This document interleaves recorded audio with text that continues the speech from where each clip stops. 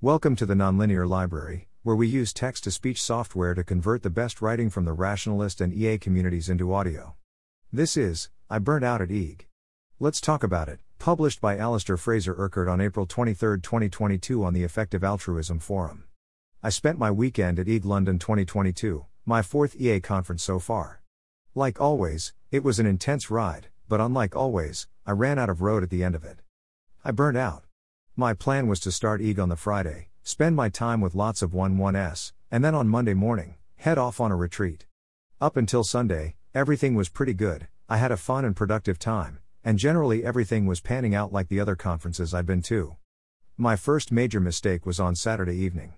I was massively tired when I got home, quite late after a bit of an afterparty, and because of this, forgot to set my alarm. I woke up really late on Sunday and realized that I'd missed some stuff already, and hadn't even left the house. But instead of getting up, I laid in bed and thought about quitting EA, saying to my boyfriend I wasn't going to go to any more of the conference, and generally panicking. I was pretty much over this by the time I got on the tube, but the first big red flag missed. However, the rest of Sunday was pretty good as well. The first one-to-one I actually turned up to was amazing, like emotional CPR, which is good, because otherwise I might well have just gone home, unable to do the rest of the conference. In fact, by the end of the day, I felt pretty great. I'd had a couple of really amazing 1-1s, been convinced on a very important issue that previously I'd been deliberately not confronting, getting an ADHD assessment, and those beyond burgers. I even ended up going to an after-party, the repugnant conclusion, in case you're wondering, in pretty good spirits. When I got there, it wasn't obvious at all that there was a party going on inside, and I didn't want to ring the wrong bell at 1030. Normally, I'd have gone home awkwardly at this point. I spent about 5 minutes considering this, but eventually just rang the guy throwing the party and he let me in, not something I'd have done if I didn't feel really excited to do, and the party was spectacular. Just before I left the party I realized 3 things. I hadn't even packed for the retreat, I'd have to wake up at 8, and it was already 1 a.m. That's when I decided to go home, and my feelings started going downhill. That meant going outside before the Uber actually got there was a big mistake, and to cut a long story short, I ended up waiting around half an hour for the bus home. The wait was not at all good, and my feelings really started running away with me.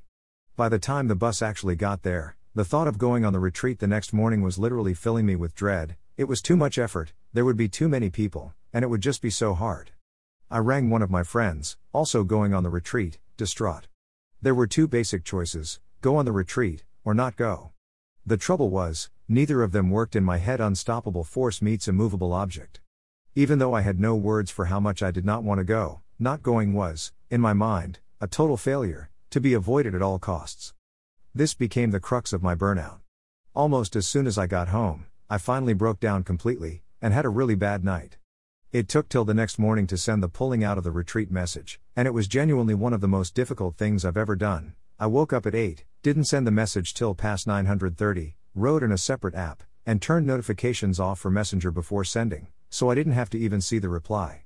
At some point in the morning I locked myself in the spare room, and didn't come out until the next day. Not pretty. I hope I don't regret putting this on the internet. This appears to be a symptom of ADHD, by the way.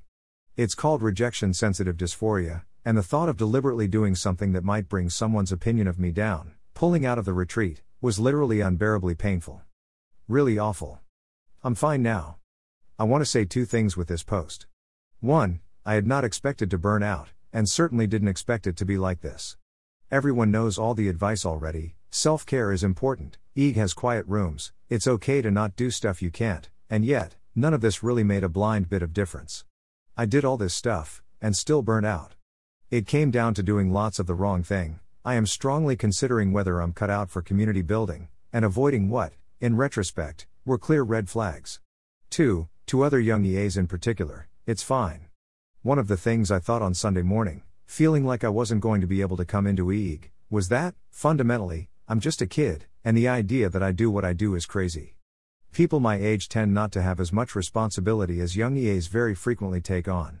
Somebody said this exact same thing back to me in the conference. He literally said, "You're a child, and it's okay to cancel commitments," which was maybe the single most helpful thing anyone said that day. They were totally right. If you're a young EA reading this post, chances are you're under a lot more pressure than you realize. I never thought I would burn out, and I certainly didn't expect to burn out working at the rate I was working at, but I did, and it was bad. But in the end, it was also fine. I'm better now. It turns out I'm not in trouble for not going to the retreat, and I feel good again. Most of the pressure was, in retrospect, artificial, and it's now basically all gone. Maybe you're not actually under the amount of pressure you think you are. Maybe it's pressure you're applying to yourself. If you think this might be true, think about it more, and realize that this might well be a bad idea in the long run, and take this as permission to let some of it go. Oh, and, try not to burn out. My heartfelt thanks to Nathan Young, Jacob Trefethan, and Alex Lawson, who made this post possible. No, Mum, I'm fine now. Yes, I'm looking after myself. Yes, I know you're nagging. No, you don't need to worry about me. Love you too. Thanks for listening. To help us out with the Nonlinear Library or to learn more, please visit nonlinear.org.